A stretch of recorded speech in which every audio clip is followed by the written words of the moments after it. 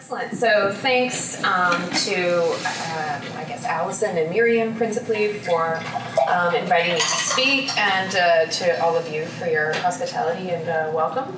So I'm going to talk about one specific dimension of the House of Democracy, and it's a dimension I guess I'm probably, among my expertise, this is one of the things I would be most expert on, so this is gender and democracy. So an important dimension of theoretical work on the House of Democracy focuses on equality and inequality in representation and puts considerable weight on the idea that democracy is incomplete or flawed when it privileges the political voices of some segments of the population over others.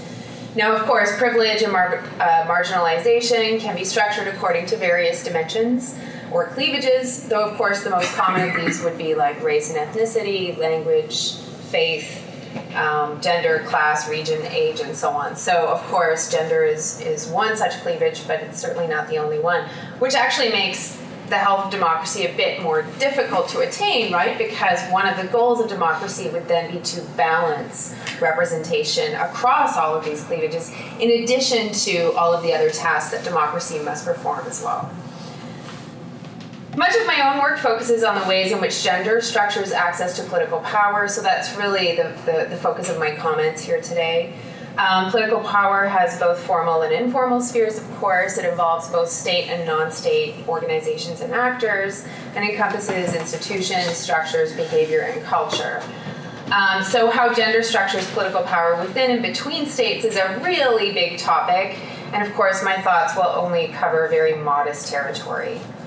My own work has tended to focus on state institutions, so I'll fess up here that I guess I would describe myself as a sort of feminist institutionalist and specialist in political behavior in the context of women's electoral and legislative representation.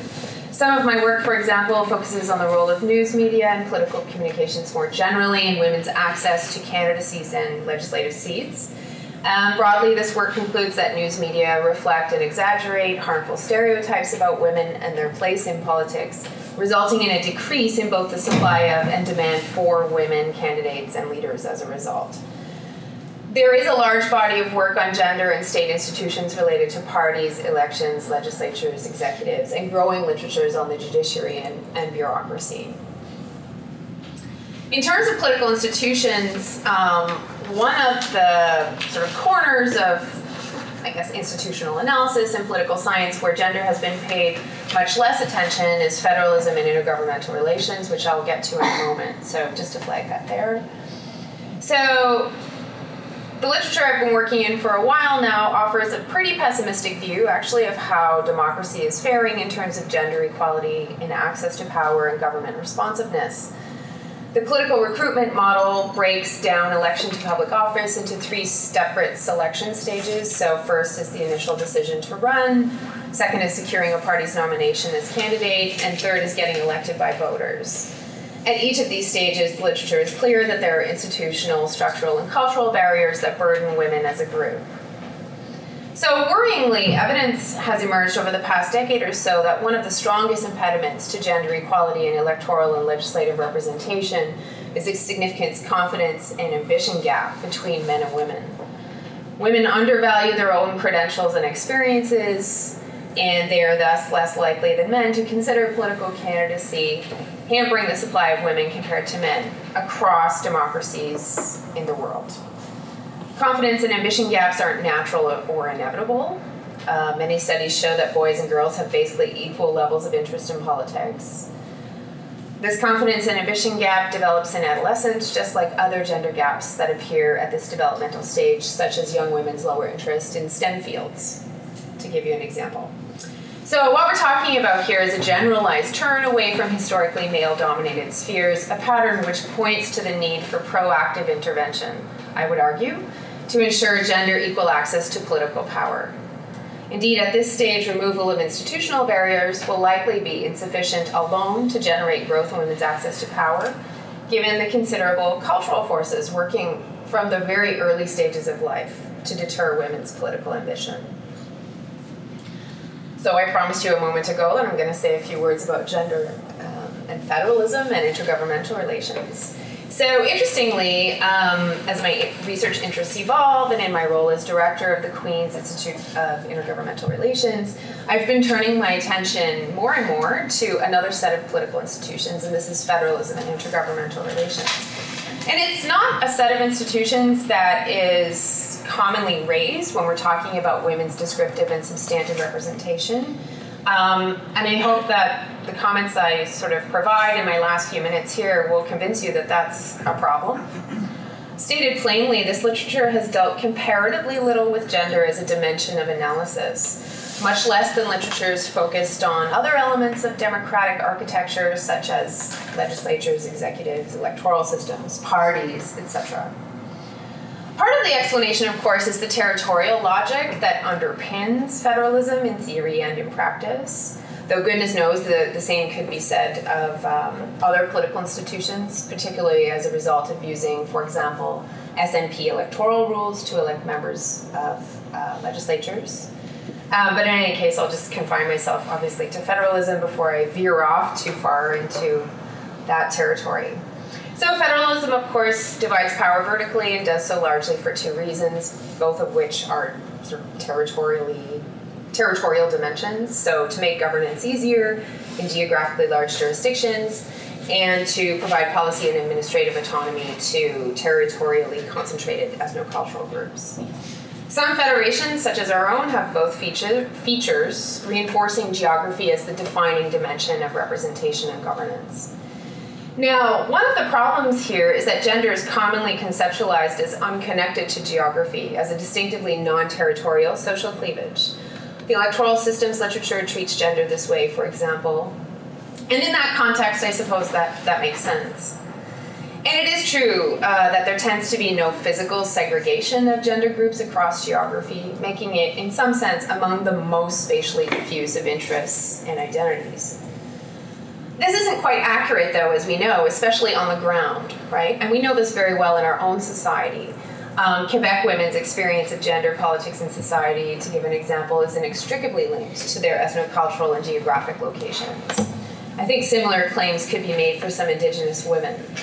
So there's a territorial dimension to gender, or there can be in such cases, on account of the geographic concentration of intersectional racial and ethnic identity.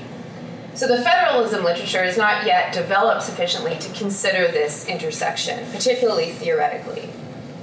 Now, of course, there is literature on gender and federalism, and some of the key players are people like Jill Vickers, Marion Sawyer, Melissa Hausman, Louise Chappelle, and others. And they've integrated insights and generated new hypotheses from important work in the field from people like Paul Pearson, Leiphardt, and others. So, in other words, this work speaks to the central themes in the federalism literature, redefining key concerns in the literature to test hypotheses about women's descriptive and substantive representation in the context of multi-level governance. So the work that most directly speaks to me analyzes the impact of federalism and intergovernmental relations on women's descriptive and substantive representation in formal institutions of power, pursuing questions like, first, what opportunities and constraints do multiple sites of policymaking offer for organized women? And second, how do multiple levels of government affect the state's ability to advance women's interests, particularly central governments, which is a key theme in the literature. So on the first question, we can imagine the multiplication of decision-making venues under federalism being both a blessing and a curse, and indeed mixed findings are what the gender and federalism literature reports. So in some circumstances, federalism multiple access points offers enhanced opportunities for policy influence and perhaps even venue shopping as a result of expanding the political levers available for group influence. Multiple access points, however, can also hinder influence, imposing significant resource burdens on organized interests who must then lobby multiple jurisdictions inside a single state. So multiple access points can create multiple veto points, which can then be used to obstruct women's policy demands. So clearly, institutional design matters substantially, reflecting Pearson's observation that's the type of federalism that matters. And here I'll just wave my hands at the people who are going to talk about measurement. So, I suppose that's fundamentally your issue. Melissa Hausman's work comparing the United States with other Anglo-American democracies provides a really telling example. She argues compellingly that divided government combined with separation of powers and bicameralism in 51 jurisdictions significantly hampers gender reform in the United States. So this configuration fragments women's efforts and strains resources. The response by women has been to attempt to nationalize gender issues such as abortion and equal pay. However, better funded conservative political actors can use multiple veto points in the institutional configuration to obstruct reform. So, of course, this is a real simplification of what happens in a very complex jurisdiction. But the example, I think, illustrates the gendering of the federalism literature and what it reveals about the impact of institutional design on this important dimension of democratic health. Stepping back, I think there's a lot of work to do, for there have been very few efforts as yet to formulate a generalized theory about the effects of federalism on organized women and on women's representation more generally. The same has also been true of theoretical work on intergovernmental relations, a branch of analysis in the study of multi-level governance. So in Canada, this aspect of our life as a federation seems more important now than ever. Since the election of the Trudeau Liberals in 2015, we've seen what I would call, I guess, a revival of federal-provincial relations after a decade of bilateralism and so-called open federalism under Harper. Moreover, now that the Quebec government has expressed an explicit wish to engage in nationwide discussions on its status in the Federation, including recognition of its national specificity, this opens the door once again, potentially, I suppose, to executive-level talks on constitutional and non-constitutional options for reform. So it's a good time, I think, to remind ourselves that the style of closed-door elite accommodation that's characterized our intergovernmental relations historically has not been all that conducive to the representation of women and their policy interests. Indeed, looking at the matter most simply, women have plainly just not been at the table, given barriers to leadership at the executive level. So of the 14 current First Ministers, 2 of them are women. So Rachel Notley in Alberta and Kathleen Wynne in Ontario, and both are facing really fierce battles in their next bid for re-election. So this brings me back right to the beginning of my talk, to the bread and butter of my own research agenda, and to the observation that women's substantive representation is a lot less likely when women are not at the table. Anyway, why don't I end there, since I see the 0-minute sign, and thanks for your attention.